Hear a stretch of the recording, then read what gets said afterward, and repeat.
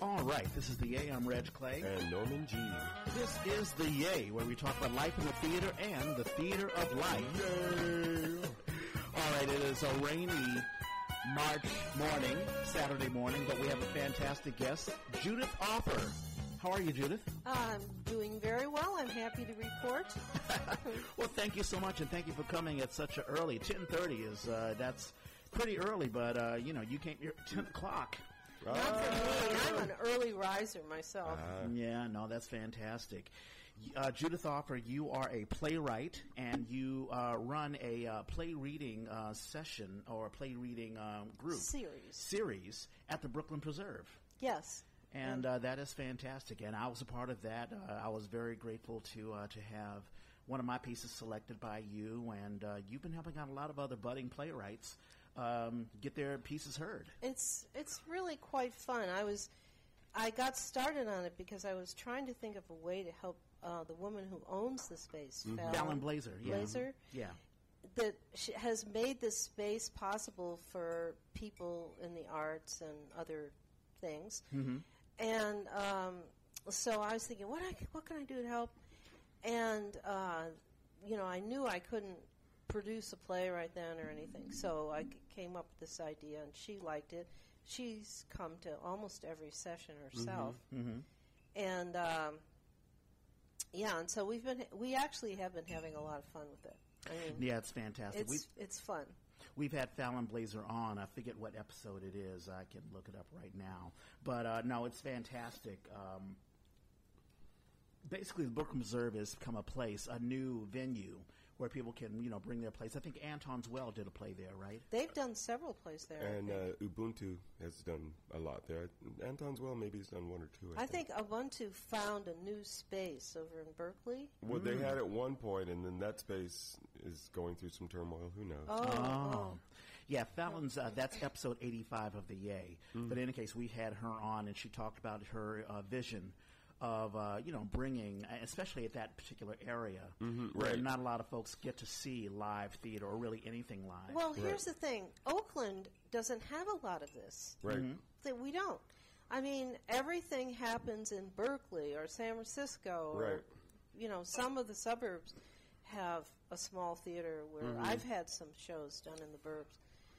But, what happened to Oakland theater? I mean, you can't have a real theater scene unless you have a way for people starting out to get into it. Right.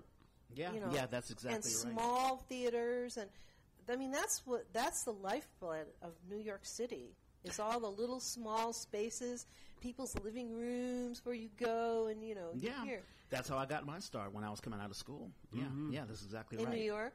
In New York. When I was, as I was going to school at NYU, I would supplement because my parents really could not afford any of that at all, especially my living arrangements. So I supplemented myself by stage managing, doing a lot of off Broadway stuff, like stage managing here and doing the light board operating here. And you're absolutely right. A lot of folks would just convert their living rooms or whatever, or some unit would become a stage. Yeah. And it was quite interesting. Yeah. It's really, in a way, it's the most authentic theater there is. Because the people are doing it because they love theater. Yes. And that is why. They're not making any money from it or anything. Yeah. They're hoping to go on. And now, especially in New York, with the junk that's on Broadway, the Walt Disney stuff. The Disney. Did you know that, the majority of spaces in New York are owned by Disney, and that some of the plays are written by his teams? I think I heard that. I didn't know that. Yeah, like 5 men sitting around a room writing a Broadway show. Yeah, that's interesting.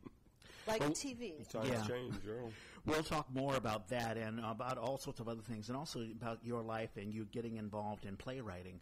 But as we begin each podcast, how was your week, Norman? Interesting. Every spring I do teaching down at Nueva School, a private school in the peninsula, and that started this week. But I also still have my Thursday night class in Richmond, so that meant Thursday I had to get from Hillsborough to Richmond. Waze said I was going to get there with 1 minute to spare, and then no minutes to spare, and then 3 minutes to spare, and finally I did get there with like 2 minutes to spare. Okay. and then ran straight into a class. So, it was, but I also have had a couple of days off. So balancing the chaos with the what do I do now has been interesting. How's the teaching been? How are the kids grasping? Well, what you're teaching? So what I'm doing at Nueva this time is Peter and the Starcatcher. So, and this, since I'm just meeting the kids, this is sort of an intro to the piece, and that seems to be going well enough. We'll see. I'm always amazed at how we take some script and then find a way to come up with a little 40-minute response to it, and so this will be, and this one is even stranger. It's very chaotic. It's very. If there were such a thing as an American Monty Python, I think that's the attitude they took towards the story, telling the story on stage. But at least they're active. At least their minds are being engaged. I don't know what the age group the program is great. The program, so they're all going to go. The whole 7th grade class will go to Ashland in May. Oh, cool. And they'll see a bunch of shows. So our pieces are based on the shows they're going to see. We give them a deeper learning about what those plays are and maybe structurally what's going on. Last year I did Mother Road, Octavio Solis' new piece, and that was really challenging because he had done it with sort of a Greek chorus kind. I know him, so I wrote and said, "Hey, I'm reading this play, and are you thinking like Greek chorus? Is that what's kind of going on here?" The ensemble just acts as this, group voice, and then different people play. They stop at a diner, and the waitresses and the people in the diner. Yeah. That was actually one of the funnest scenes to block. And those are the things that drive me crazy, because I'm like, how am I going to make this scene work? How am I going to keep these kids engaged? And that scene opens up into a flashback, so it was great. I had all of my extra actors up along the upstage, sitting facing away from the audience as if they were at a diner counter. Yeah. And then when the flashback happened, they just sort of exploded out from there. Nice. It was very fun. Very cool. Yeah, Peter and the Starcatcher is the sort of prequel to Peter Pan. Yeah. And they're pirates. So it's going to be fun. Very, very nice. Before I jump into current events, I got a wonderful letter. So my mom had asked me, my mom is an ordained minister in Virginia. Right.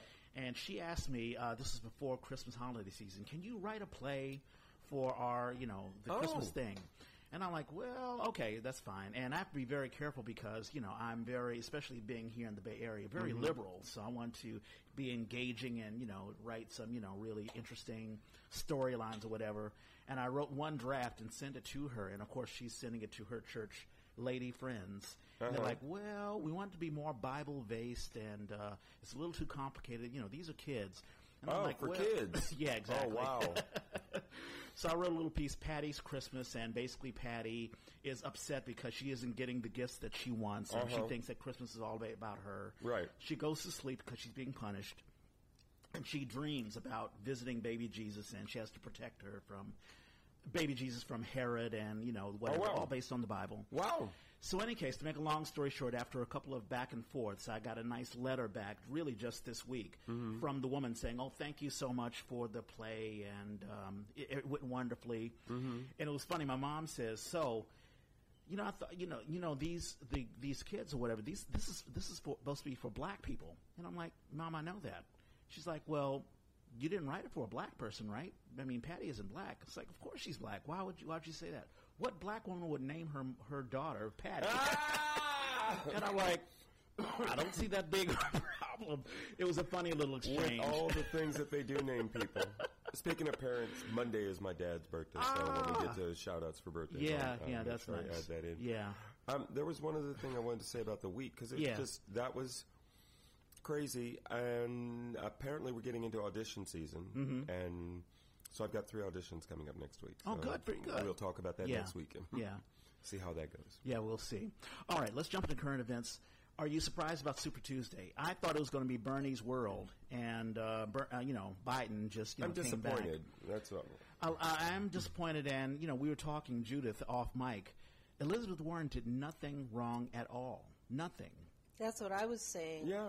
That if a man had done and said exactly everything she said and did, he would be the candidate right now. Right. Yeah. Exactly. Because she has some of the new ideas of Bernie. Yeah. Or he has hers, one Exactly. way or the other. They have the same, everyone deserves to have health care. Education, Sure. And things like that. And then at the same time, she's calmer. She doesn't shout at people. Yeah. She's a very organized person. She had ideas for exactly how she was going to get everything done. Yeah. And if a man had come in with that, the country would have been all over him. Yep. I'm amazed at the misogyny of every female candidate's gone, unless you count Tulsi Gabbard, but really, I don't see what hope she has. Well, that cracks me up how much they don't count her. They say, so the women are out of the race. I'm like, well, there's Tulsi Gabbard. Oh, well, she doesn't have any delegates, but Well, Yeah. but she doesn't have any, she really doesn't have political experience and everything. Yeah. I mean, I think it's absolutely fair to just count her out. Really. Yeah, I do. And she's a blue dog Democrat. I mean, I listened to her. She did a podcast with Joe Rogan, and she talked about her experience as a soldier. She was an Army person, and I think I'm not sure she's a representative or a senator. No, I don't think she's a senator, but a lot of the ideas that she has, is really very much blue dog Democrat-like. That appeals to. And it does appeal to that segment. Yeah. But, the vast majority of folks, I mean, there are people who... What's interesting about the whole Elizabeth Warren dropping out, now Bernie and Biden are trying to get her endorsements. We'll have to edit that out. Sorry. Isn't there a side switch? I know on the Mac. On the iPhone it is. Any case. So Bernie and Biden are trying to get her endorsements. And Elizabeth Warren is upset with Bernie because apparently some of Bernie's supporters have been attacking some of Warren's supporters. Yeah, a lot. Apparently. Traitors, yes. yeah. It's been, A lot. You've heard about this?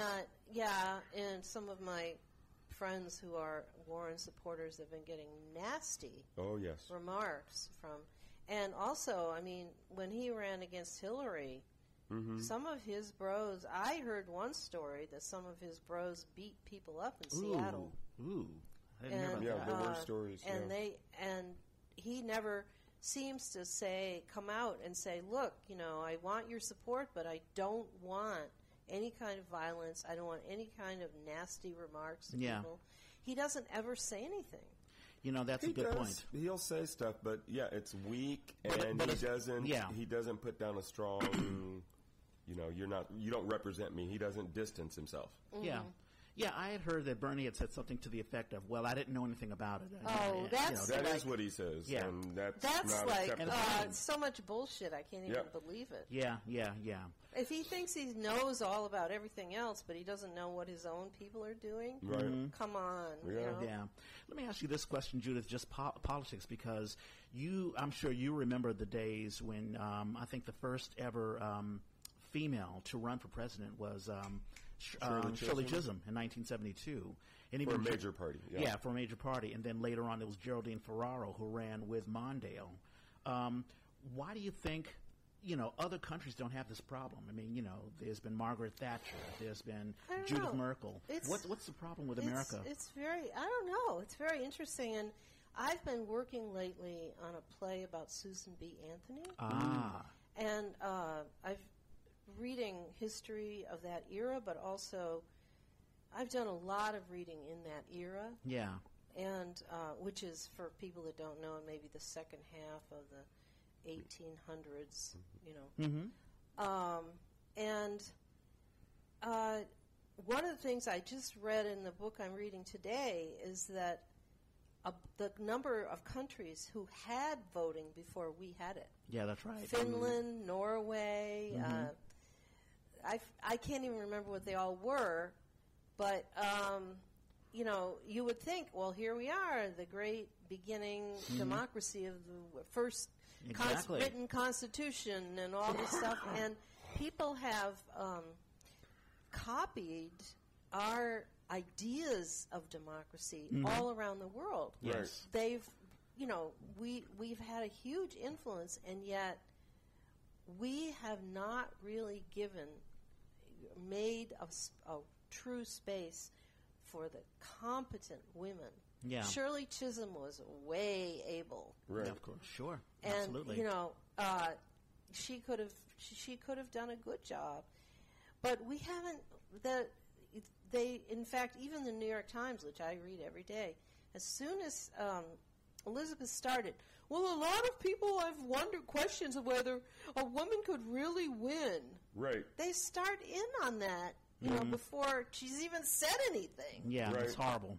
It's horrible. And, you know, the media sort of feeds into that, you know, basically saying, well, these are what other people are saying, so what do you say about that? Right, exactly. Forming that narrative. People are saying. Yeah, and why does that have to be news? Why does that question even have to be brought up? But Right. you're absolutely right. I mean, even in countries that are very oppressive to women, like India, had, I think, Right. Indira Gandhi and Yeah. Golda Meir, Benazir Bhutto in I think, Pakistan. So it's fascinating. I don't know what's...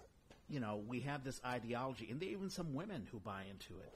You know, I think they, I forget what the June Cleaver movement, where, you know, there are women Republicans who buy into this narrative that, well, this is the woman's place and this is the man's place. Yeah, I mean, it's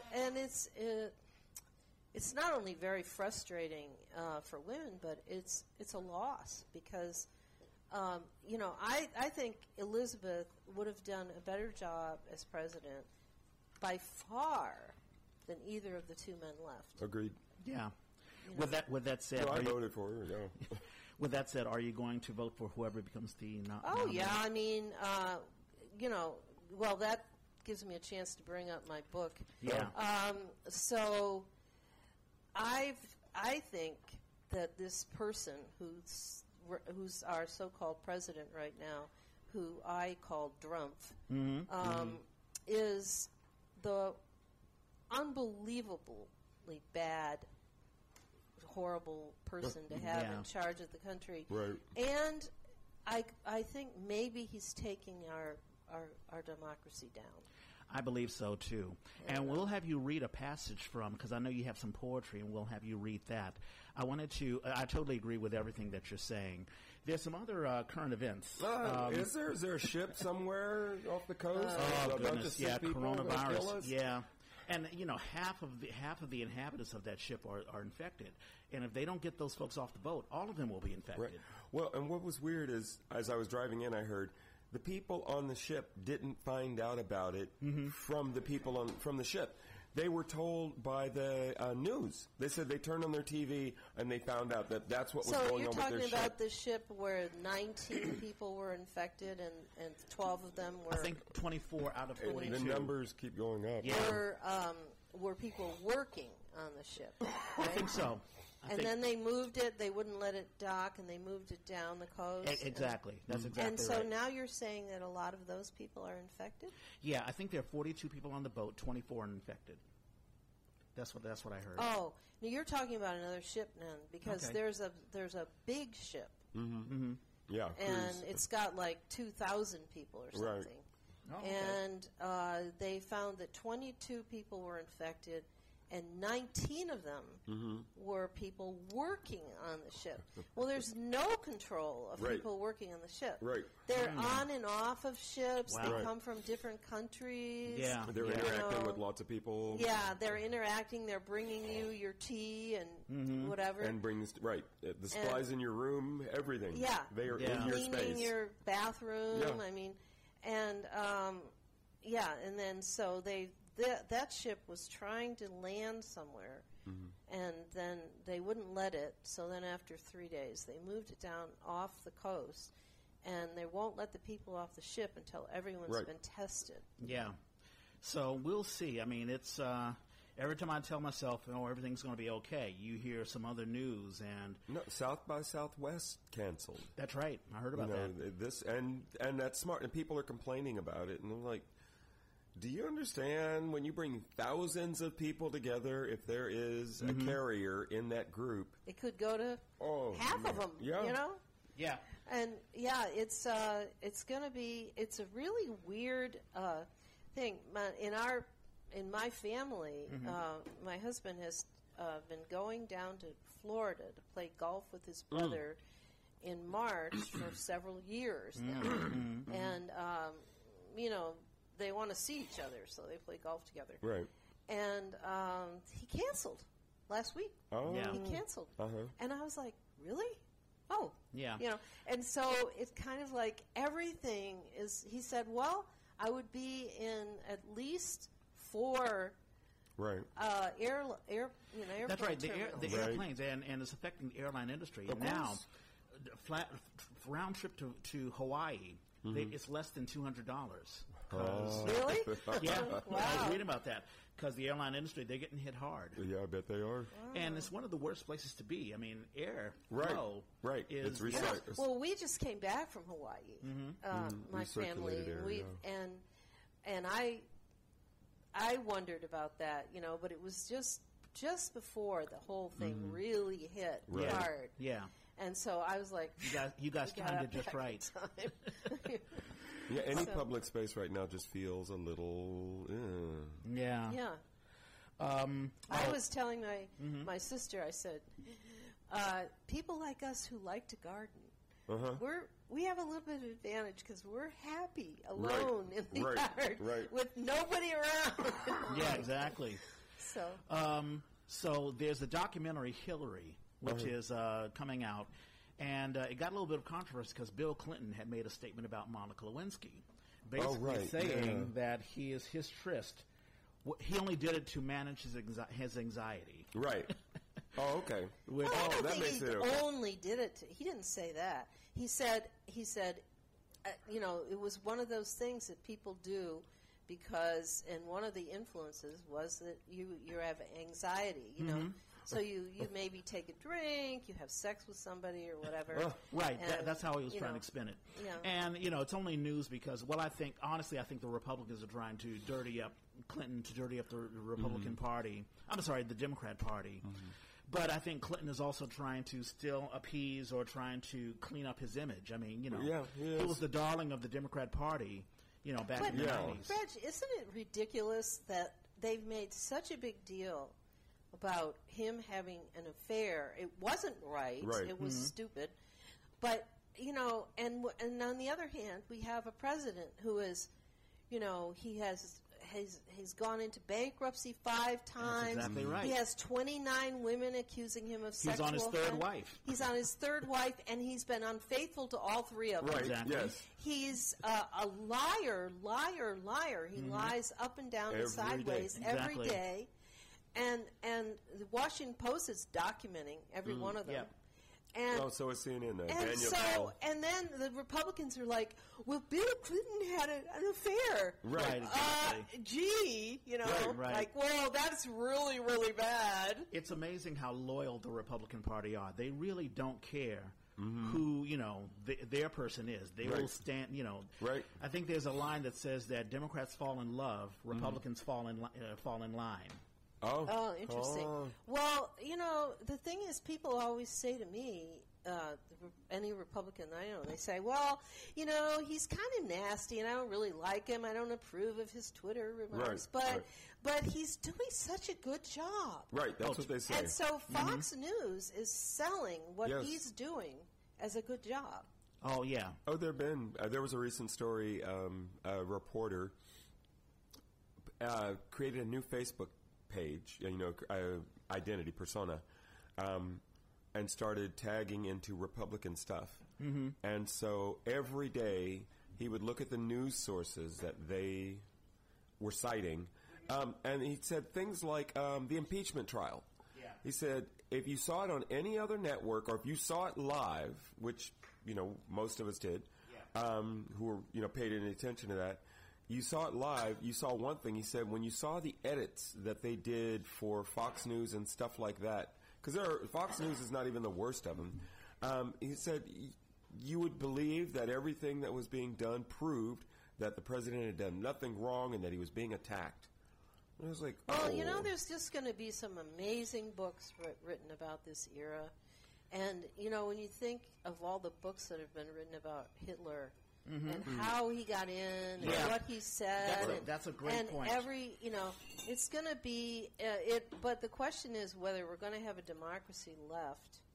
Yep. So let me read my poem. Yeah. So I just want to mention, I have this little chapbook that I put together myself. it's not. It wasn't published by some place.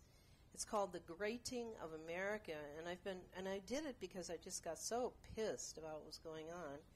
And it has a whole bunch of political cartoons by a wonderful cartoonist called Nick Anderson, who is the cartoonist for the Washington Post and is syndicated around the country.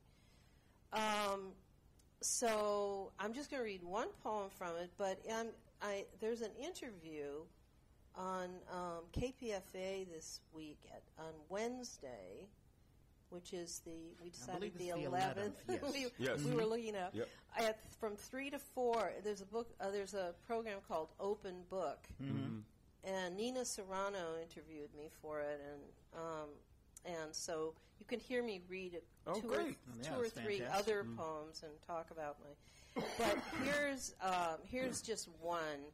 This is from early on. I wrote it on 3rd of March 2018, and it's called The Rise of the Gog Magog. Now, a Gog Magog is like a monster. Right. And it's actually a real thing. You can look it up in the dictionary. Yep. Mm-hmm. It's called Gog Magog. The Rise of the Gog Magog, or the president who thought he was a king, and the Congress that thought they were his court.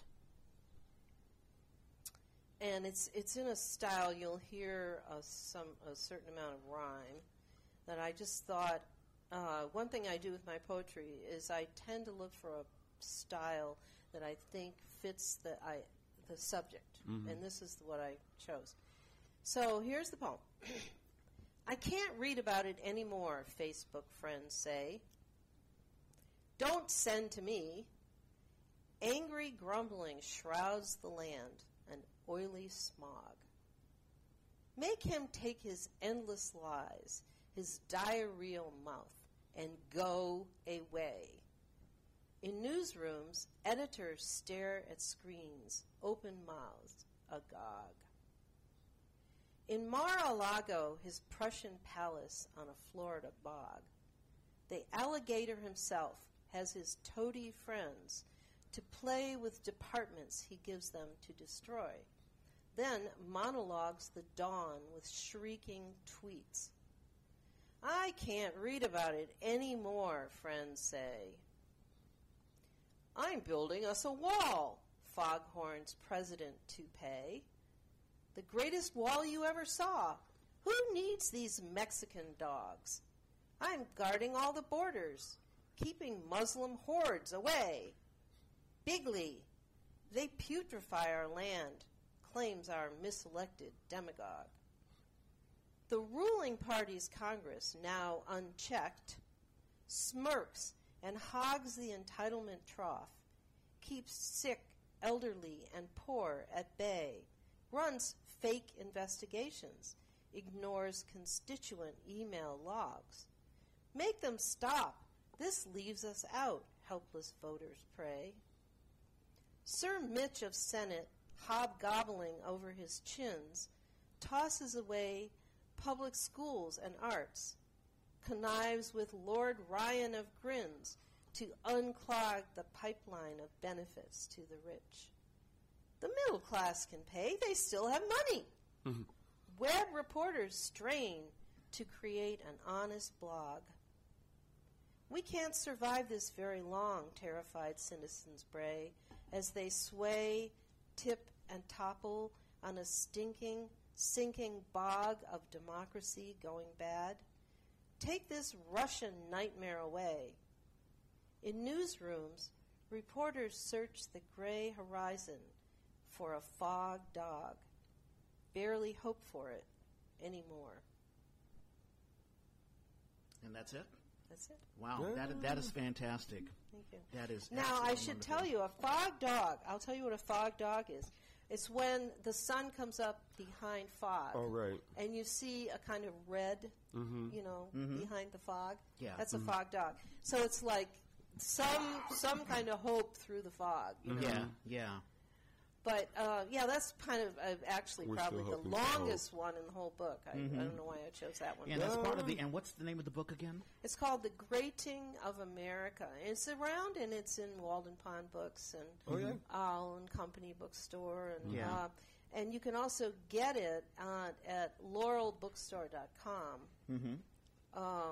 But anyway... Oh, is that what they're doing now? Laurel is just a website? It's .com, yeah. Yay. Yeah, they're still around. And we'll put a link in it so that people can click on it and grab it. And with that, let's do an origin story. Judith Offer. So how did you get involved? And we talked a little bit off mic. Mm-hmm. So you're originally you're not from Washington, D.C., but you're from the East Coast. Mm-hmm. So tell us a little bit about your childhood. Well, I'm the second of 9 children. Mm-hmm. My dad was in education, and we moved around a lot. I went to 7 grammar schools. Wow. And basically ended up having horrible education in a way because, like, I studied American Indians 4 times, but I never got to the, other parts of American history. Mm-hmm. But then fortunately, we landed in New Jersey. We lived in upstate New York, Massachusetts, downstate New York, and New Jersey. Mm-hmm. And in New Jersey, my high school was very, very, very good high school. Was it Newark or Jersey No, City? it was in Bergen County. Okay. And it was one of those high schools where 7 little towns all went to the same high school. Nice. And it was kind of new. It was only like 2 or 3 years old when I went there. Mm-hmm. And they had a lot of money in those towns. We were like the poor family in the town. That great big Catholic family that never had any, new clothes and stuff. Well, a lot of the other people around had fairly good amounts of money, and my father wanted to move there because we'd get a good education. That's what. And so the school had, we had teachers that had taught at Harvard, and that was where I got all my education, 4 years of high school. And then I went off to a small Catholic college in Rochester. Mm-hmm. And I went there mostly because they had an au pair program, because there was absolutely no money for my school, at home. So my father, speaking of misogyny, my father told me that they had given the money to my brother because he was a boy, and he needed to have an education because he was going to have to earn a living. Right. Whereas I wasn't going to have to earn a living. I guess. You have to marry someone, right? Yeah. Exactly. Yeah. So anyway, I went to this school because I could work for a family 20 hours a week, and then they gave you your room, your board, and bus money to get from their house to school. Right. Was this during the war period? Well, no, it was, I graduated in 1964. Okay, so there you go, yeah. It was like before, the Vietnam War was... But sort of underground at that point. Yeah. Building up, yeah. And then I taught for a semester. I taught English as a second language, but then that didn't bring enough money to live on. Yeah. So I got a job I was in Washington, D.C., and I got a job in Anacostia High School, which is a section of Washington. Yeah, Southeast D.C., yeah. And it was actually extremely interesting because it was a school that was in the change, racial change. Yeah. And when I started there, I taught there 3 years. The first year, it was almost exactly 50% black, 50% white. That's amazing. It was very interesting. It's amazing because in that year. Yeah, because of course I grew up during the 70s and 80s, and of course Anacostia was just totally. And of course we haven't gotten into when King was killed. A lot of D.C., a lot of black cities or cities that had a black population was really just sort of devastated, with all of the riots. And so when I grew up, Anacostia was purely black, and it was really, really poor. It was war, it was crime-ridden. Kids would make fun of kids who came from Anacostia. So you came from a time period prior to any of that happening. Yes, I did. Well, and when what happened was they tore down essentially all of the southwest of Washington, which had become pretty much a slum, but they literally left one church in 40 square blocks, one church. Everything else they tore down, and they built new housing. And when they did that, they moved 40,000 black people out of the southwest of Washington. Right. Yeah. It was right, part of it was right next to the Capitol, and they wanted to get rid of that slum. Sure. So they built public housing over in Anacostia. Yep. And all That's those where it people began. were moving into there. Wow. And I came along. Well, when they first did it, in order to avoid any violence, they canceled all extracurricular activities. No football, no yearbook, no drama club, no anything. No proms? Nothing. No proms. Wow. No proms. They came to school, they went home. Right. And then by the time I got there, they were starting to have a few activities. And they were not having, any violence at all, and we had essentially no drugs on campus. I started in January of 65 because I did 6 months of teaching English as a second language.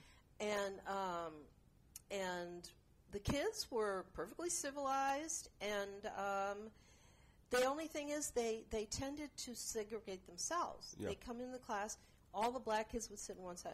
Right. So I was totally naive. I had, had a few black friends in my life, but I didn't really know very many black people. Yeah. So I did things like one day I said to my homeroom, I had the B's. The A's and the B's. Okay. So I said to them, there's so many people named Brown in this class. And they said, and they were by that time they were kind of used to me. Right. So they said, Miss Spitzer, that was my maiden name. Yeah. Miss Spitzer, because I said, oh yeah, that's right. Probably you have, Yeah, exactly. But I didn't do anything mean on purpose. So they were like, okay, fine. Yeah. But I told my classes, you have to just sit in alphabetical order. And you know what? They didn't do anything. Yeah. They just So said, you okay. integrated your class. Yeah. Yeah. They said, okay. Yeah. They sat down, and they didn't. Nobody complained. No parent complained. Nobody did anything. Yeah. And then also another thing was the teachers' lunchroom was segregated. Wow. And so one day I said, I had talked to different teachers, and after a few weeks, and I said, okay, I just sat down with some of the black teachers, and they just talked to me, and so the next day, the lunchroom was mixed. Right on. Fantastic. And, so this is what I learned is sometimes you just can't, you have to just go ahead and do it. Right. And not assume that everybody is going to be like, oh. Now let me ask you a question along those lines. I don't know how your family or how your father felt about integration or whatever, because there was a lot of just tensions, not only directly but also indirectly. I wonder. Well, first place, my parents were in Pennsylvania. They had nothing to do with it. Well, sure, but how did they feel? I mean, how did they feel about the whole integration segregation? There was thing? a mixed bag there, but my father had, when he was in college, he lived at home in Buffalo, New York, and he worked at a theater, a movie theater, back in the day when they had like ushers in movie theaters. They was big. Well, the man who worked there as a janitor was a black man. And my father said he was one of the smartest, nicest men you'd ever want to meet. And he was very influenced by that. And he was like, well, whatever, you got to give him a certain chance. He's kind of, and a lot of places we lived or worked, there weren't any black people there, but they never said anything, and they were absolutely against making any rude remarks about anybody's religion or race or anything like that. And so I grew up expecting, to just kind of treat people, see what they did before you did it. And then also when my father, at the time that we lived in New City, New York, he was the curriculum director, and he hired all the teachers, and he hired the first black teacher. Wow, that is awesome. In that county. Yeah. And he was fired because of it, my father. Oh, wow. With I think he had 6 kids at the time. Yeah. And what he did was he found another job outside of the actual educational setting. He found a job selling educational materials to the school system. Yeah. But also he sued them and he got his money back for good. the year. Good for him. So Really? yeah. So my father was like, he wasn't like, they didn't have like a lot of black friends or something like that, but he was like, let's get over this. Well, it sounds like he didn't believe in the segregation. No, that's fantastic. That's wonderful. You and I were talking off mic about your creating stories, even when before you became a playwright. I had no idea I was a playwright. No idea at all. And I didn't. And in the day, they never told girls. They never even called on you in class most of the time. Oh. And they never. And these teachers were smart in my high school. But I had one situation where we had to write a short story, and the teacher accused me of copying it out of a book. Because it was so good. Wow. Oh, that's wonderful. And kept me after school and was trying to get me to admit it. And I finally started crying. I said, I wrote it myself. Yeah. And so, never mind, just go home, like that. Oh. But I don't think they never really thought that a girl would do anything. That's amazing. That's amazing. And this was back in the day. Yeah. So I went off to school and to college, and it wasn't a great college. Yeah, and you studied English, right?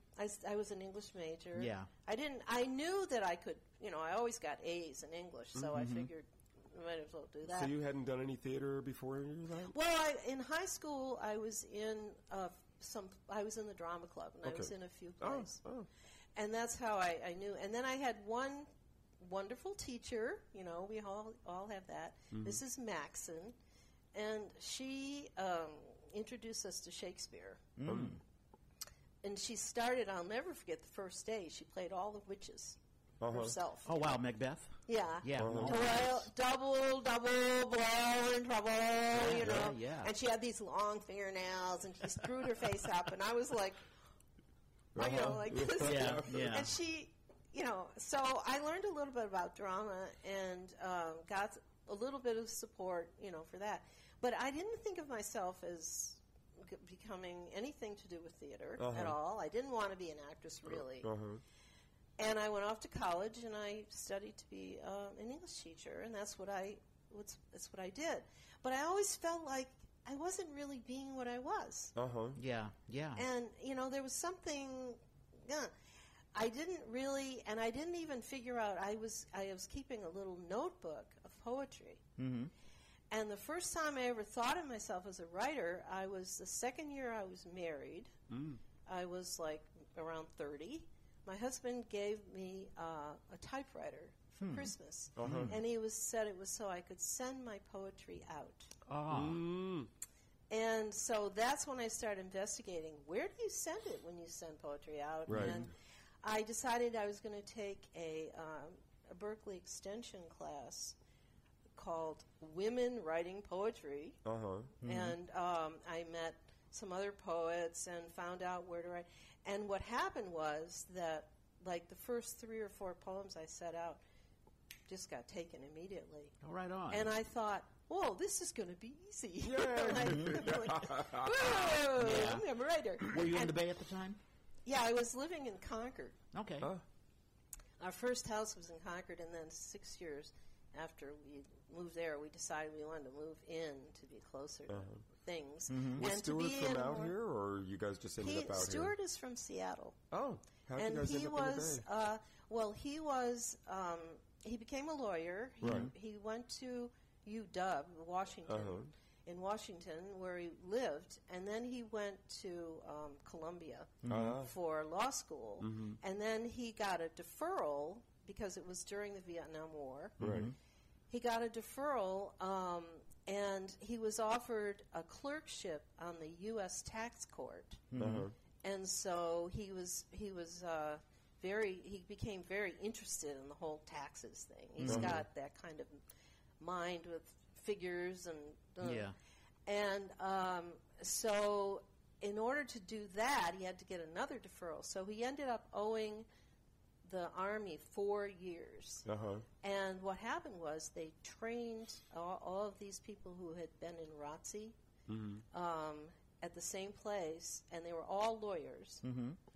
And they sent half of them to Vietnam and half to the Pentagon. And he was one of the Pentagon ones. Oh. Wow. He was very lucky.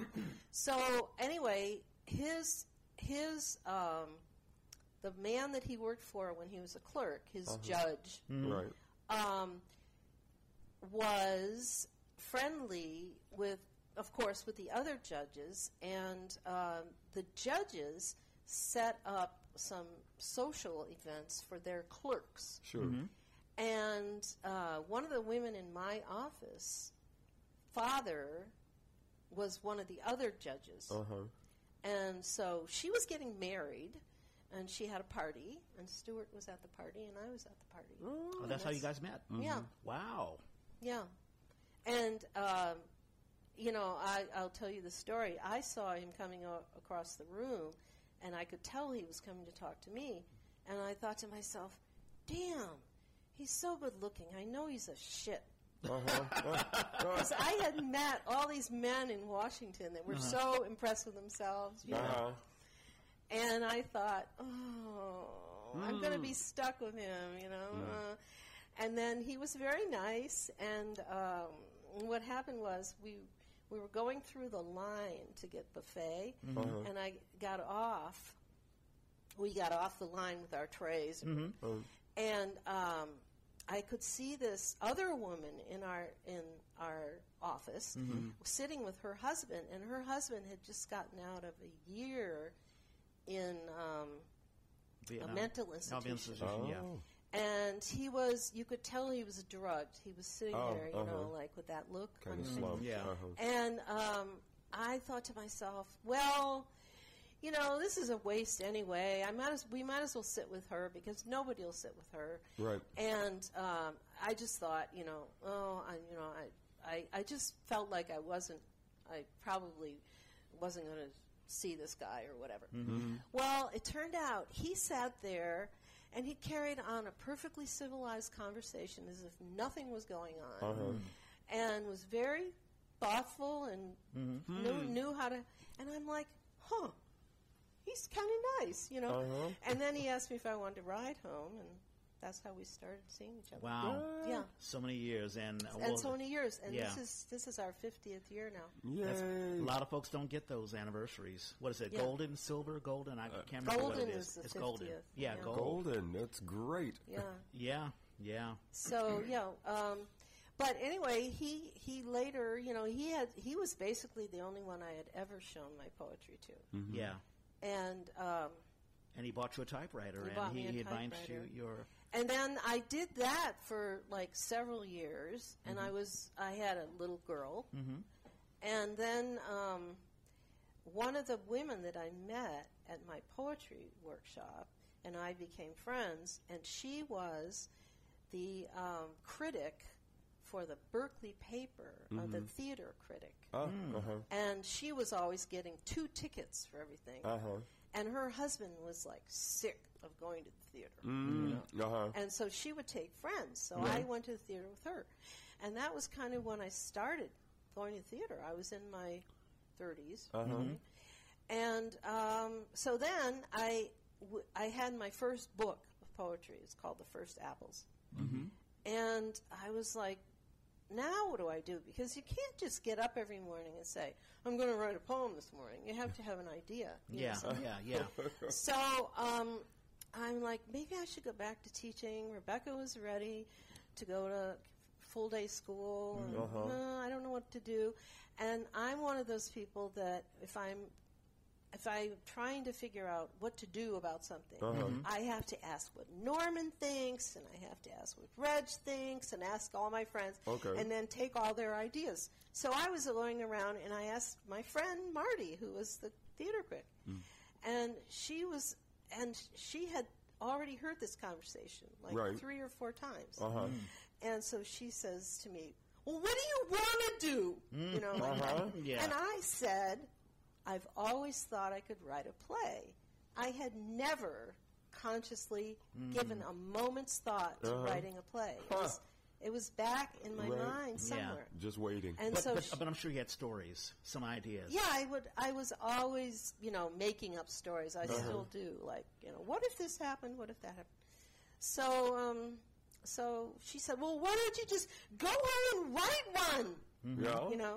So I went home and wrote Lights Dark, which I think you read one time about a teacher in the Anacostia High School who decides she's going to do an interracial casting of Romeo and Juliet. She was based on me because she was like totally naive. Well, wouldn't this be interesting if we made all of the Capulets black and all of the Montagues white? Right. And the parents would love it, right? Yeah. So no, I was going to ask you. You were looking at when you were going to plays, and of course a lot of playwrights, they'll go to plays like your friend was taking you to all these theaters in the Bay Area. What was Bay Area theater like back then? Well, I think it was in a way better than it is now because there were like smaller groups able to do things, and spaces weren't so expensive. Oh, and, yeah. I think some of these modern techniques that they have now, like putting film behind plays and everything, they're fun, but they've made theater much more expensive. Yeah. Right. And, the Berkeley Rep, at the time, the Berkeley Rep was in an old movie house on College in the Elmwood. Yeah. And they were a rep company. They would do every play together, Right.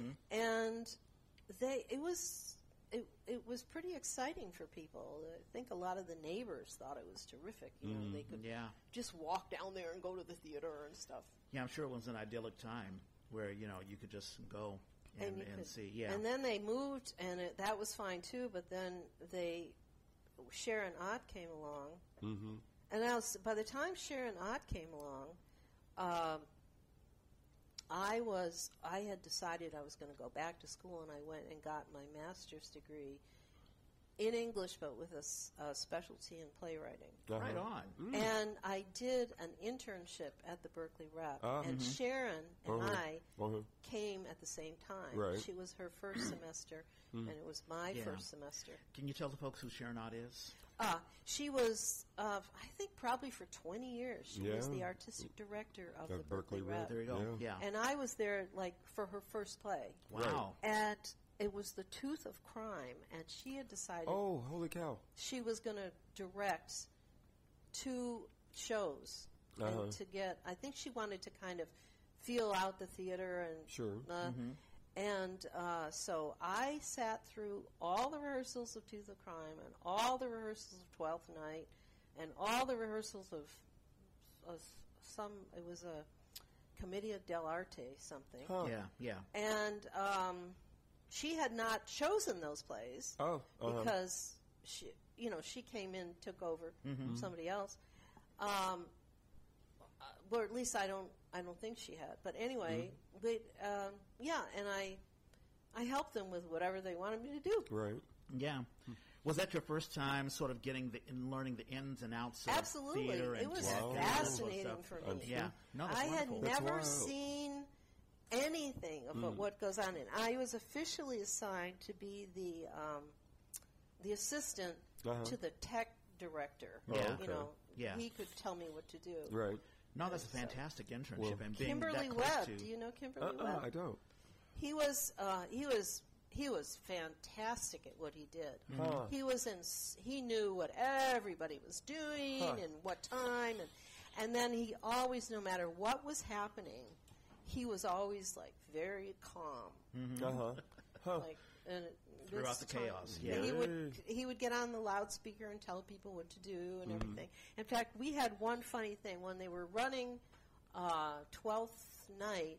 There was one scene. It was done as Renaissance France or something, and they had a bench, a park bench, and then here comes the 2 lovers, and they're meeting on the park bench. So this one night, the show's running, right? So the guys come out from backstage with a bench and they put it down. Right. And they go off. Mm-hmm. And 1 minute later, they come on and they take the bench off. Yeah, it sounds like they forgot their They to forgot take it off. where they were. And so Kimberly, I was up in the booth with Yeah. him, which is where I was supposed to be, you know, so he could send me on an errand if he needed.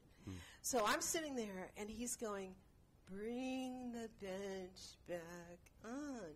Bring the bench back.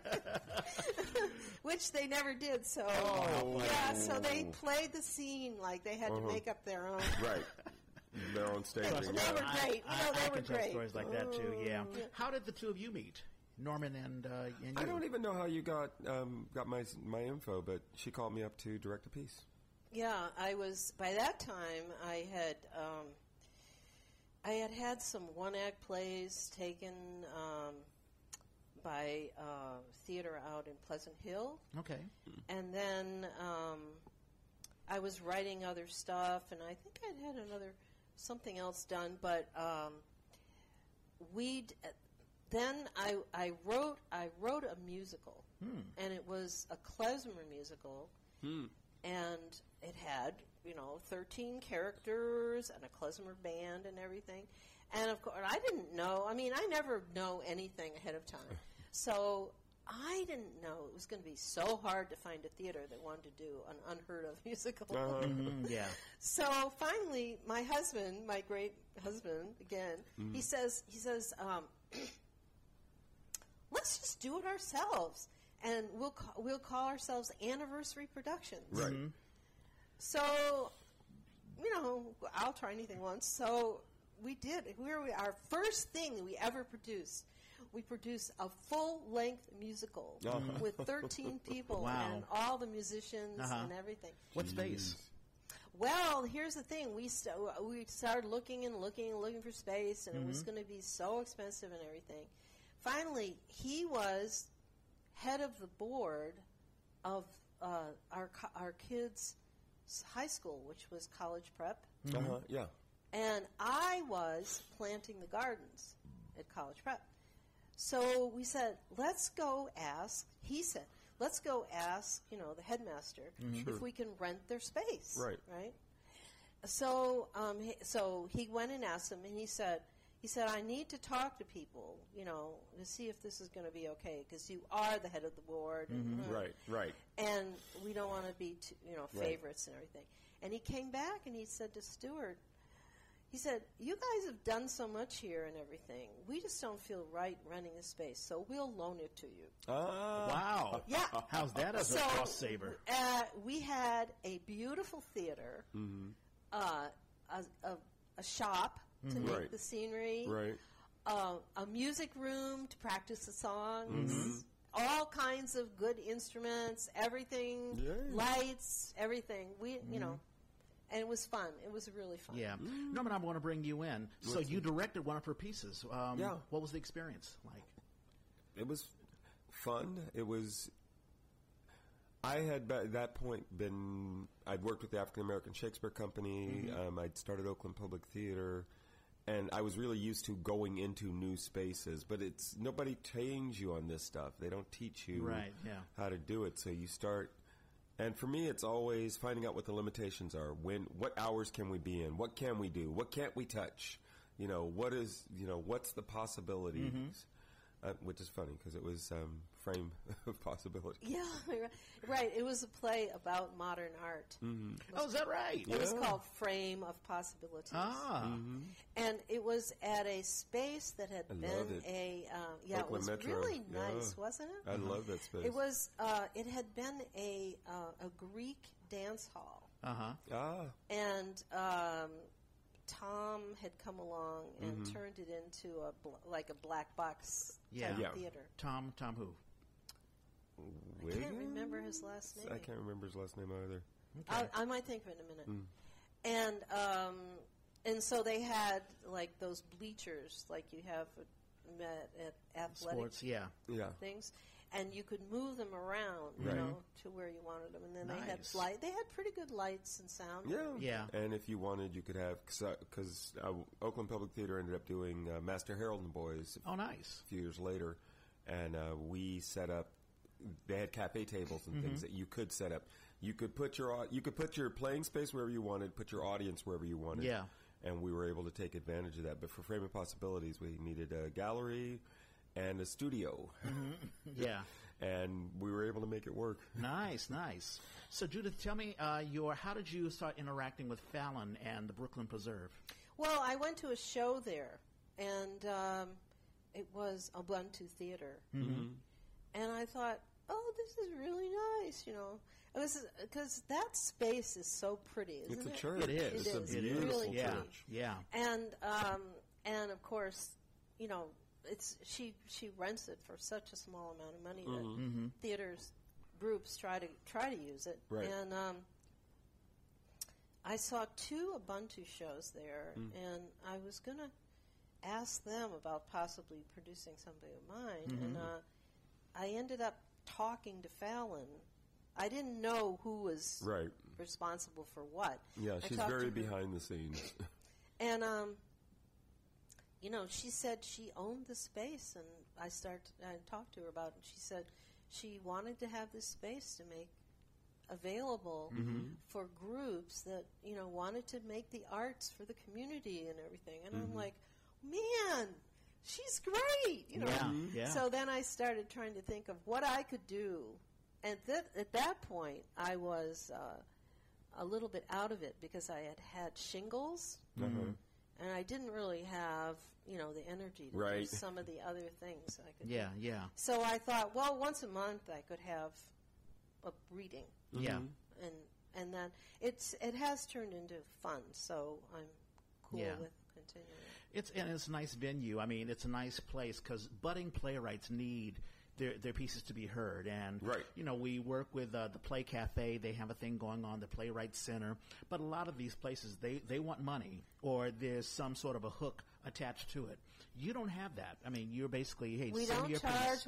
We got a grant from somebody, and we just, it's inexpensive to just make the play, a few copies. And Fallon doesn't take any money. I don't take any money. We just, and then, so we've been okay with the grant, and also I find it offensive to somehow charge. Everybody wants to charge the playwrights. They want to charge you Yeah.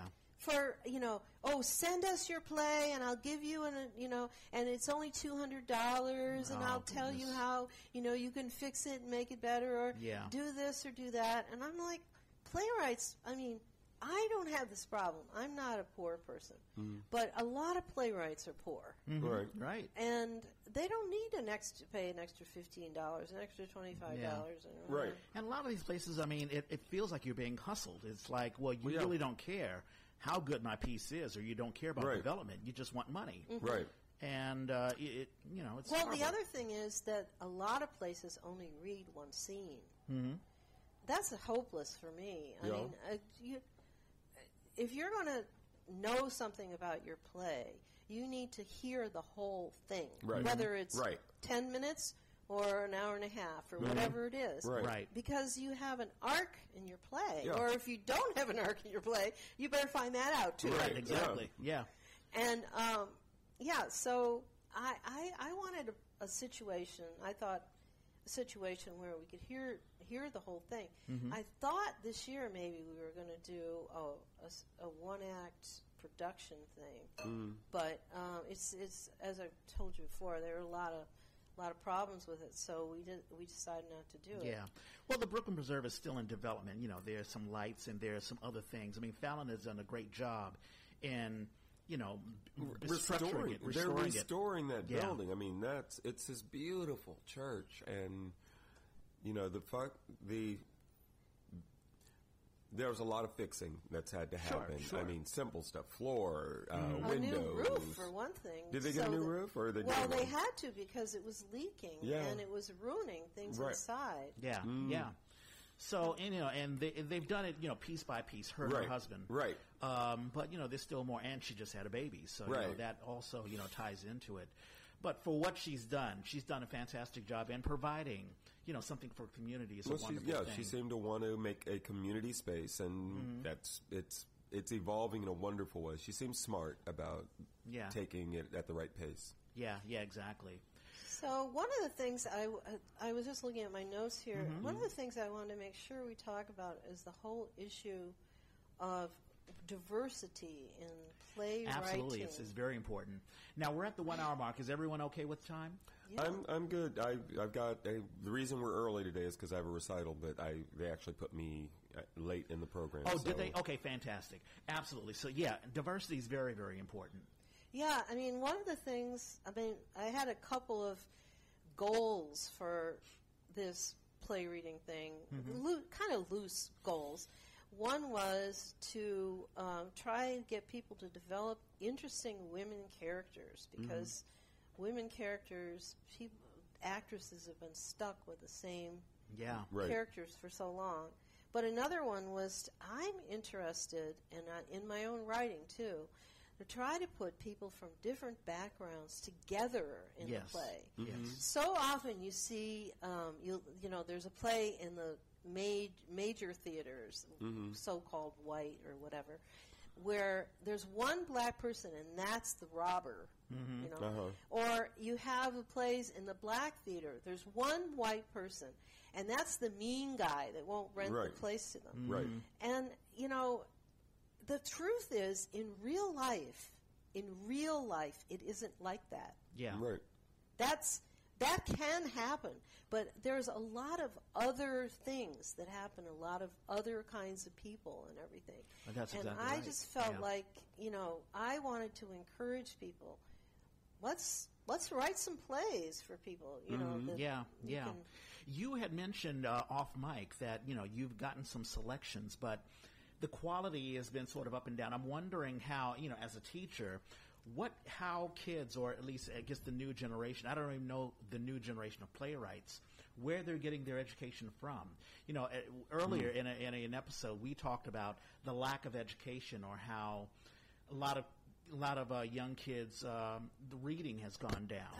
Yeah. I just wonder about the quality of the education system. How many people are reading and writing? Well, what I see is there's not a lot of people that are actually teaching the structure of it. Although when I took my master's degree, there was a teacher there that taught how to structure your play. Who was that? I can't remember his name. And, they excused me from it because I already had a bunch of plays that they were structured. But he did have a very organized program for showing, how to bring in the characters and develop the arc of the play and all that kind of stuff. And I saw the outline that some other people had. Yeah. But,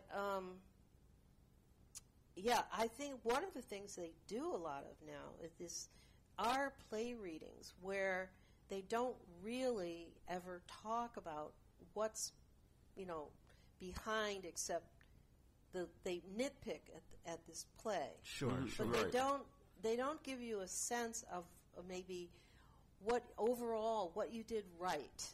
Yeah. Or you need to balance your criticism with, hey, this is great, this works, but this is, sure, there are things that don't work. Of course, it's development. That's what it's all about. But this is what works. This is a good foundation so to you work on. know what you're looking for. You know where you're going. You're trying to find. Yeah, exactly. And so I think they do the same thing with poetry too. They put you in a room. They put all these people around reading their poetry, and then they either every person they say, "Oh, that was really good. Oh, that was beautiful," and that was it. That's it. Yeah, how does that help you? Yeah, exactly. Yeah, or they nitpick. I had a teacher when I was doing my master's degree. He said, your poetry. You need to take out all the ands and thes and buts. And I'm like, what? Those are the conjunctions. What conjunctions are you going to use? But that's a particular style. That has nothing to do with. I had a question for you that I ask all the playwrights. Finding different voices, like you mentioned diversity. Let's say there's a play that has a character from the South Bronx and a person who is from upper class New York. how does a particular playwright, like I find, sometimes it challenges me as, let's say, a black male writer, and I have to write a part of a woman. So how do I find, let's say, the woman's voice? Well, here's the thing. You said you were imagining stories. Mm-hmm. Well, one thing I realized after I started writing the plays is I have been listening to people's voices all my life. There you go. And I think that is the basis, or one of the most important things about playwriting, is listening to the way people talk to each other. Yes. And and in fact, I've had many people, actors, directors, and people tell me, you are really good at finding the way people talk to each That's other. good. That's good. Mm-hmm. So that is one of my strengths as a playwright. Yeah. I have more trouble, getting to the end. Sure. I can get everything all worked up, and then I'm like, how do I get out of this? I think Jeannie Baroga. We had Jeannie Baroga. Jeannie Baroga. Yeah. We had Jeannie Baroga on, and a lot of times she'll say she starts a play, but she doesn't know where it's going to finish, and sometimes she doesn't want to know when it's going to finish. She just wants the play to sort of that is take one its way own ending, people do it. Yeah. But anyway, I think that in general, the teaching writing has just become really weird. Yeah. Where you're just and one of my poet friends, his name is David Alpaugh. Yeah. He has some very good essays about poetry and teaching what he calls the poetry biz. And so his explanation is, this is what happened. The University of Iowa decided that they were going to try having a poetry workshop. Right. And it worked pretty well, so they decided they were going to have a master's in poetry. Right. And the thing about this is that you don't need to have special labs. You don't need to have people with PhDs. Right. It's a very inexpensive way to set up a master's program, and you can charge people a lot of money for coming. So it works so well that other universities decided to do it. So now we have all over the United States, every year, thousands of people graduating in poetry with a stamp that says they are a poet. And they deserve a book, at least. That's fantastic. So you don't have a bunch of folks saying, I'm a poet, but they don't have some sort of a certificate or something authentic. But the problem is they're not necessarily that good. I hear you. They've been sitting around in workshops nodding like this for 2 or years. That's the way I feel about a lot of the arts. I'm like, I don't know why we're promoting this as an education when it's the arts. There's styles, there's whatever, but at a certain point, it's a very subjective judgment on how good or bad something is, and that doesn't seem to me to be part of the education process. Education should be, yes, you know how to do this level of math, and therefore you get your degree. Yeah. Theater is not the same. You can be an A student in theater and be a horrible actor. Yeah, that's right. That's exactly right. Yeah. And, in the olden days, not a great actor. like for poetry, you weren't necessarily, you didn't graduate in poetry. You graduated in English. And then, like T.S. Eliot, he worked, he was a CPA or some dumb thing. And he had a job. And then through his job, he met different kinds of people. He got into issues with economy and this and that. He understood about general life. He wasn't just sitting around all day reading poems. That's smart. That's a great point. And that is true of a lot of poets in the old days. They had some skill or something they did or some lifestyle. I mean, I think of Hemingway. Hemingway traveled the world, and so he got to talk to different people and be in different places and environments, and it fed into his story writing. And that's how you have diversity. You need to listen to different voices and such. But we have, to me, you guys have a lot more experience with seeing all kinds of plays around the Bay Area. I don't see that many plays, maybe one or two a month. But I still find that plays are they're either very white or very black, or there's a few that are very Asian or very something. And they're not really mixing it up that much. You're absolutely right. Is that, and I think do you that's think that's true? I think it's very true. I think, Norman, you may have a heads up as far as and being involved in more. I think people talk about diversity, but I think a lot of playwrights, number one problem, and we talked off mic about how Disney is Disneyifying plays and what we see on stage. A lot of companies, they don't want to take a risk in bringing in, different ideas or whatever. Right. You do have musicals like In the Heights, true, yes. Lin-Manuel Miranda, and that sort of stuff. But that didn't get much attention until after Hamilton was a huge hit. Exactly. And then, I guess it's being made a film now. Yeah, and The Heights is being made a film. Right, that's what I meant, yeah. I did have a quick question for you, and it touches into diversity. So I'm in rehearsals for Tiny Beautiful Things. Right, yes. Written by Cheryl Strayed. And Cheryl Strayed she's not so much a playwright, but basically I guess she had a column, like a Dear Sugar. No, she had a novel. I mean, not a novel.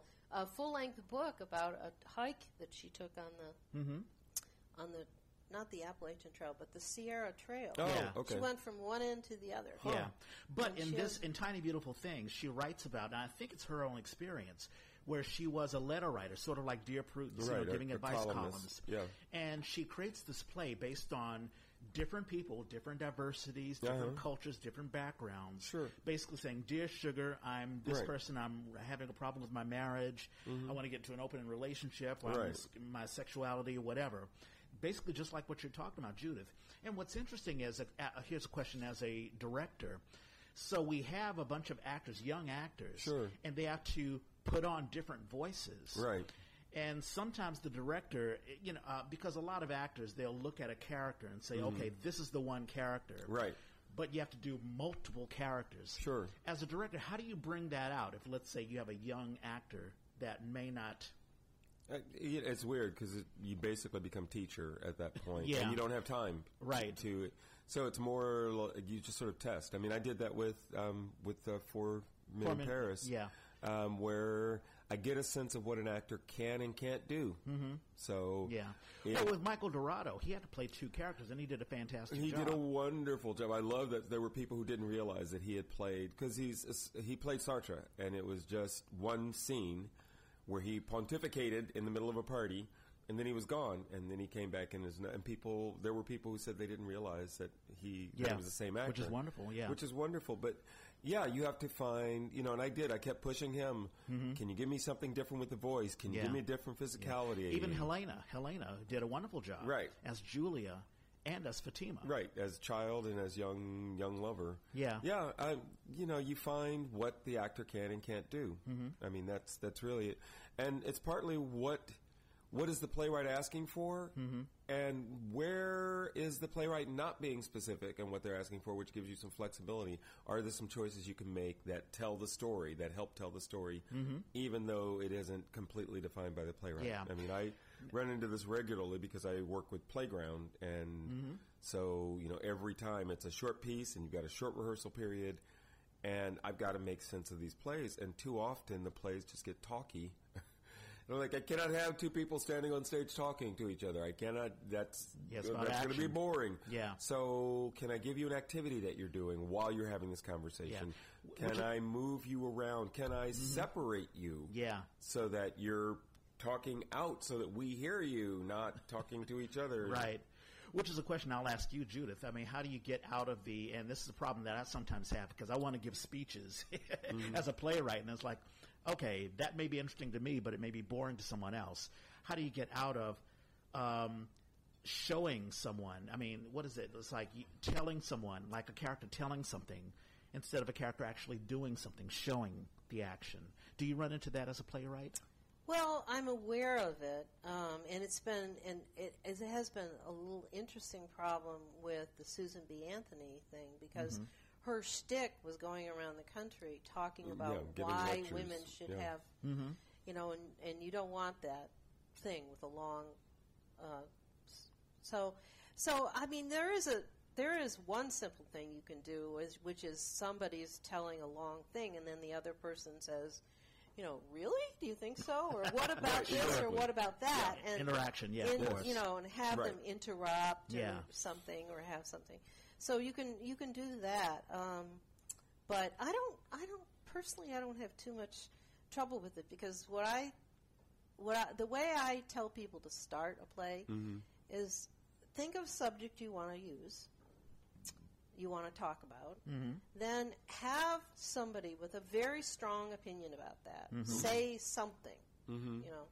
This peanut butter sandwich is horrible. Whatever it is. Sure. Whatever sort of it is. Sure. And then you have to think of somebody with the opposite view that's going to say something. So you want to start out with a sense a of conflict. contradiction. Yeah. And then once you do that, you don't really have as much trouble. Yeah, and it helps if you have a strong arc, if you have a strong objective. I mean, when I was in school, that was probably the main focus. It's like, if you're a character, if you're an actor, and you have a script, what is the focus? What is the one thing that you want greater than anything else? And if you have a strong playwright, the playwright will have a character that has a strong objective, and getting towards that objective is the struggle within the play that makes the play interesting. I find that nowadays it sounds like there's a lot of plays that almost have too much conflict. They're all screaming at each other all the time. Yeah. I call it the Virginia Woolf influence. Right. Who's afraid of Virginia Woolf? Yeah, of course. Like people screaming at each other. Yeah. Like, what's the point? Right. You're not getting anywhere with this. Right. In real life, that doesn't tend to happen. When you get to that explosive place, it doesn't last long. Yeah. It usually either accelerates into, a complete explosion, or it's resolved. Yeah. I think there's an influence in movies. I think in movies we see, especially these action flicks, there's so much conflict, and there's so much, it starts at this high level, and there's either whether it be CGI or just, a lot of people yelling and screaming at each other. And you're absolutely right. Yeah, I think that, and there was a time, you talked about T.S. Eliot, and even the time of Susan B. Anthony, where you had stories where there are intellectual people just talking about ideas, and let's say there is an objective, but you deal with it on a level on an intellectual level, where you don't have a bunch of people. Maybe if there is screaming or yelling, it's you're being brought to that level. It has to be earned. That's one thing that. Well, if you think about Our Town, which was a huge success in America. Right. Everybody put it on, and they're still putting it on. Yeah, I think still, Ashby Stage did it a couple years ago. Yeah. And, okay, so nobody ever screams at anybody in that play. It is laden with tension and all kinds of human feelings, and it's a picture of life that was the most common form of life in its day. Right. So he was just working with the typical life of the typical person, throughout. And, this, to me, this is a great play. Right. Or another one is George Bernard Shaw's plays. I'm crazy about George Bernard Shaw's plays. He can get too talky, though. I mean, sometimes they have to. He has an agenda. He has to. But he's great with comedy. He has people have wonderful arguments. Right. And he starts with some subject of something like women prostitutes. Everybody, puts down on them, and they have their own lives too, and blah, blah, blah. And then he tries to show this, and he always gets lots and lots of comedy in as you go. Right. Stupid things people say. And, or there was gun manufacturing, and he has great subjects. Yeah. But I don't think he ever really has people screaming, and they're certainly not shooting each other or having gunfights or knife fights or anything. Yeah, it's the easiest way of showing conflict, and the hard and the more intellectual way is having, intellectual arguments. Yeah. You're absolutely right. Yeah. Yeah. I mean, you can say, this is a terrible peanut butter sandwich, and the other person says, well, if you would let me buy the other kind of peanut butter, right. Well, it's so expensive. So you can, you don't have, I don't know. I just think a lot of theater now is like, they think that the audience audiences have to be hit over the head. Yeah. Well, I know. Before we leave, I do this. 2 years ago, Okay. this person was on.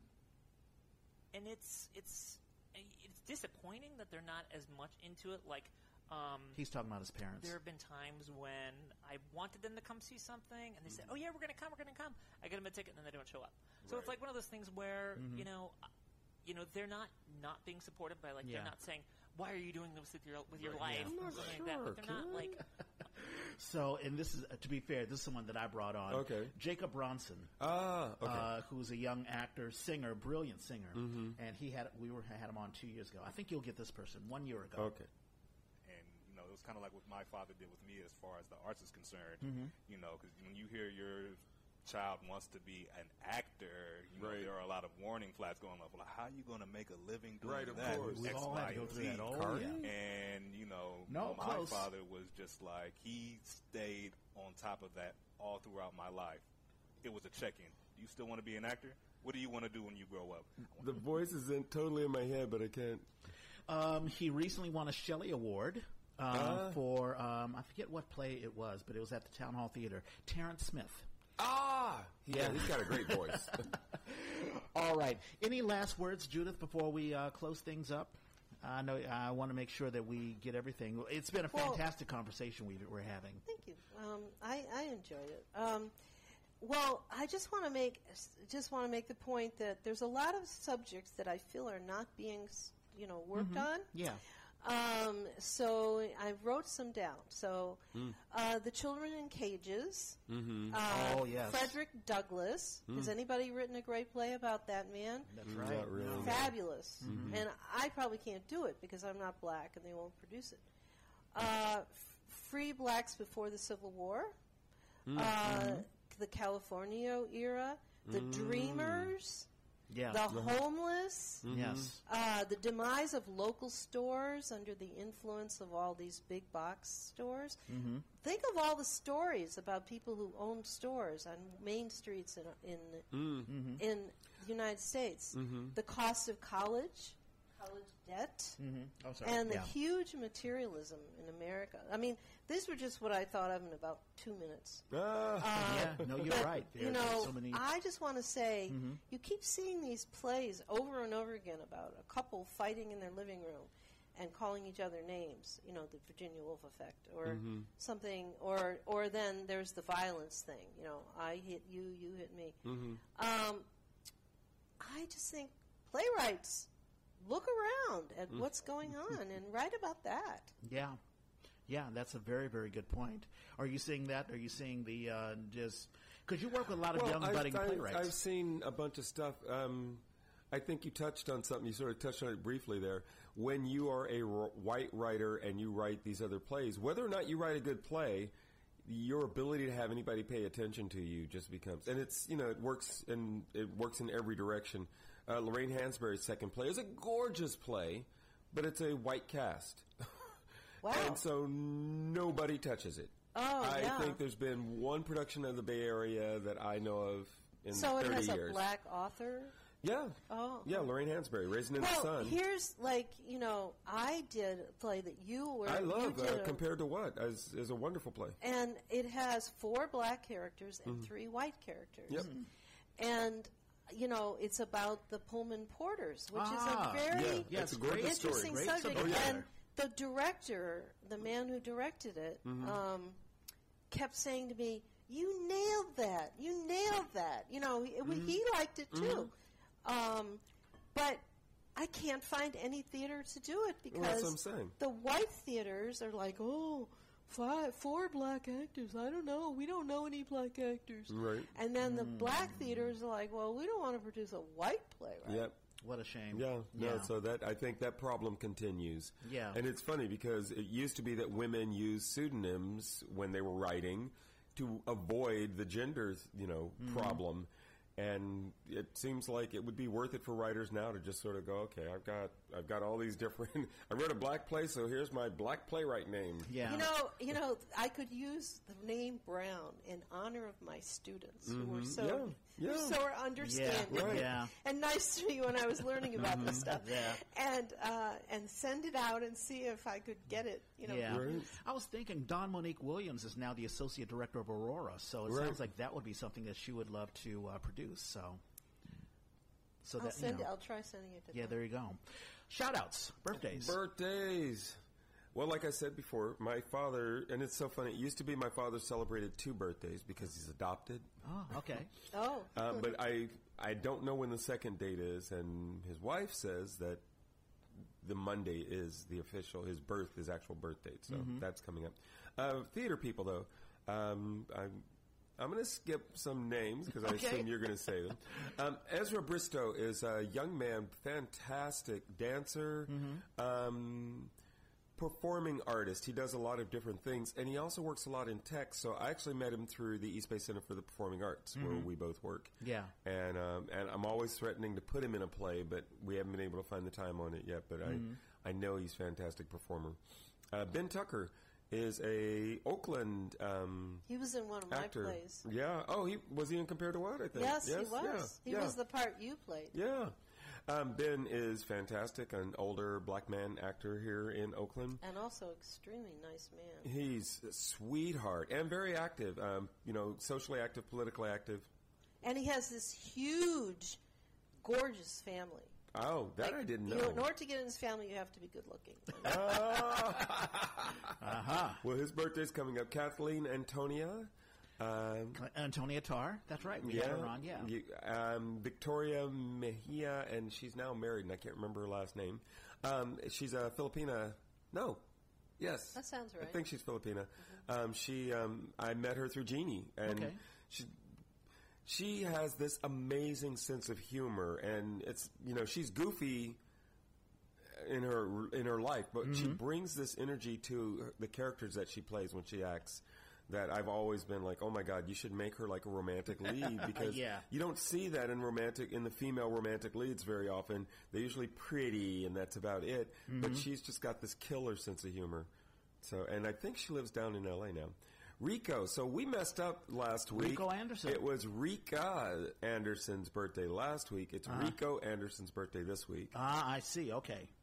Anthony Clarvo, and I've always wanted to put them together, Rico and Rika, just to put their names together on a bill, just to stare at that. That would be funny. Anthony Clarvo is a Bay Area playwright, and I got to work with him last year through StageBridge. And apparently they're no longer doing this program where they were developing, you can't say young writers, but people who were new to writing plays. That was fantastic. Anyway, he's amazing. Bert, do you know Bert? Bert Van Alsberg.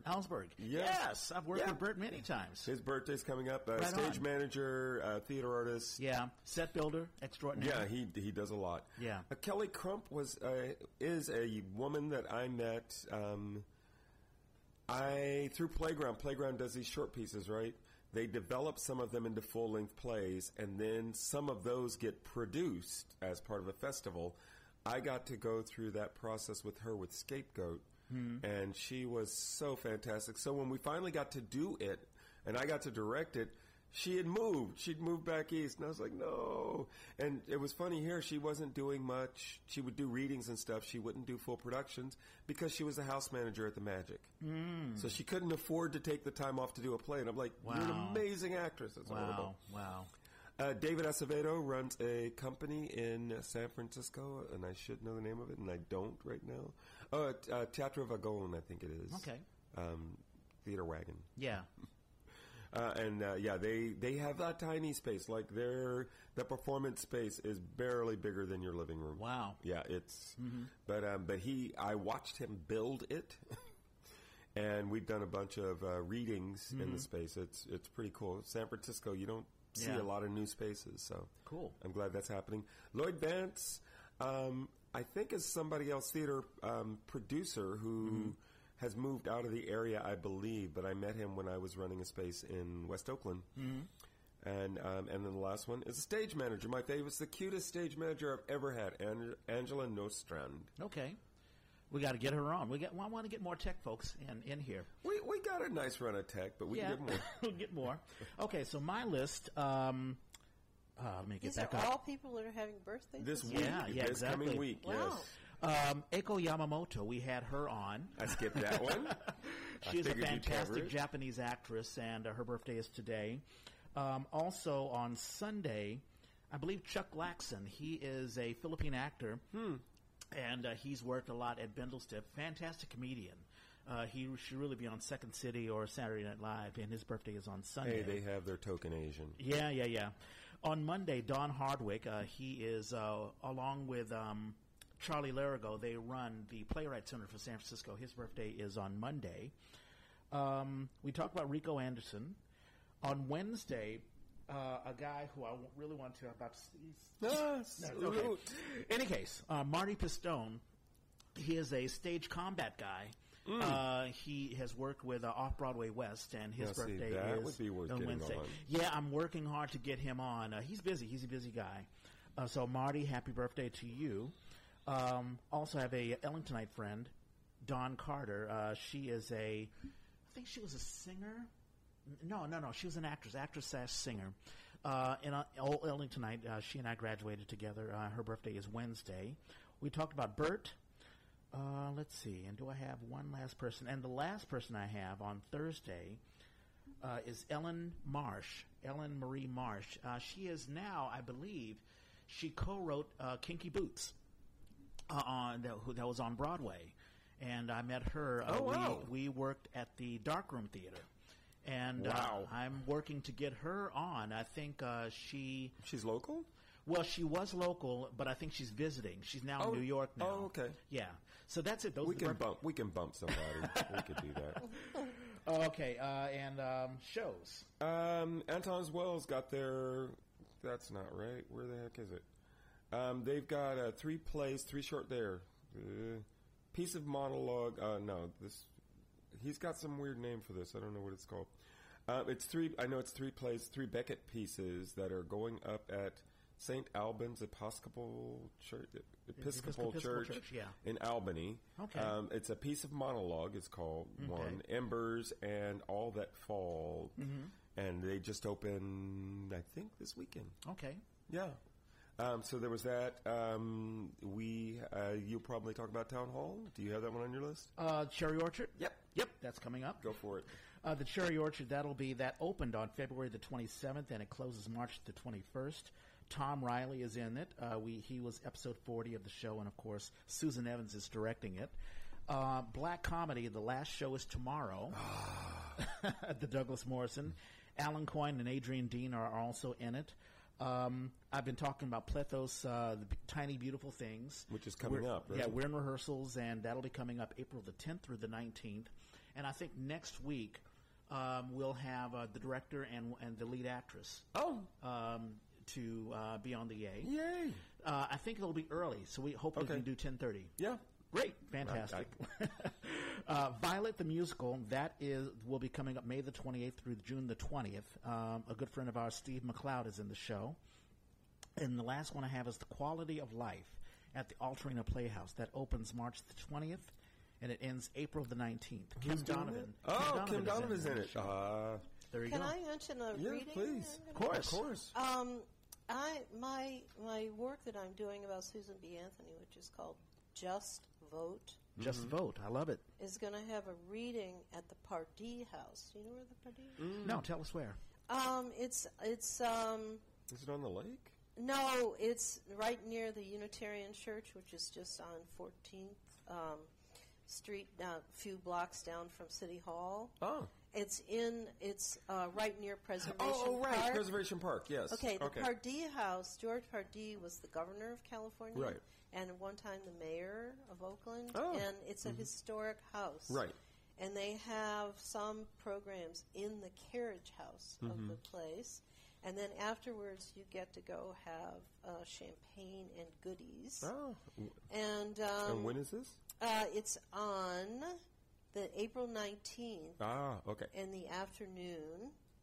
It's called the Pardee House, Pardee. Yep. And, and I've been working on this play because this is the 100th year of women getting the vote. Right. Yeah, that's right. 1920, 1820s, which Yeah. makes it even worse that Elizabeth Warren, got knocked out. And Well, so we'll see. VP we'll see. maybe. We'll see. We'll see. If either Bernie or Biden is smart. Yeah. That would. I would Well, hope they they're should smart. get either one of them a woman. They will. If it's not They her, have to do a yeah, woman. They they're need. Yeah. just. I They think it's just. dangerous to alienate the women vote. It is. Yeah. Yeah, and not only that, I mean, it's stupid not to have a woman because Yep. a woman, Drumpf, is never going to be able to knock out a woman. Right. That's exactly Right. right. So just vote at the Pardee House. Hopefully, there's a web. Is there a web link that people Yeah, can? yeah, you can just For the go Pardee on House. Pardee events. House. Partyhouse.com. And the way it works with this is usually the audience reads the parts, Oh, nice. Ah. Uh-huh. There we go. and then we talk about any questions they have. Yeah. Sure. So we'll have a link to it, and so people will advertise that. Uh-huh. Judith, did you have a good time? Oh yeah, it's always for me. It's always fun to be able to talk about theater because playwrights, we're home in our houses, scribbling, Right. Yes, of course. and I love being around theater. Boy, that semester that I was over at the Berkeley Rep every day, that was heaven. Yeah. Watching these people operate, these really good actors. Yeah, no, it's fantastic. That was a fantastic internship that you had in a way of learning about theater. It was so much Yeah, fun. and it's fantastic listening to the history of theater. I mean, and also just the history of how you talk about Washington, D.C. and the sort of integration or how that all sort of happened. It was great hearing about that. Yeah. So it was great having you on, and I'll give my spiel. You can listen to this podcast. Of course, you're already listening to it, but you can tell your friends on any podcast app that you listen to. Spotify, we're on the Apple podcast app. We're on iTunes. Just click on Store, click on the search engine on the upper right-hand side, and you'll find us. You can also click on SoundCloud.com. Go on SoundCloud.com and go on the SoundCloud app if you're an Android user. The Yay was created by theater people for theater people. If you have a show you want to advertise or if you just want to advertise yourself, let us know. Hit us up on Facebook, Twitter, Instagram, Snapchat. I'm at Reg Space Clay. And I'm at Hoosier.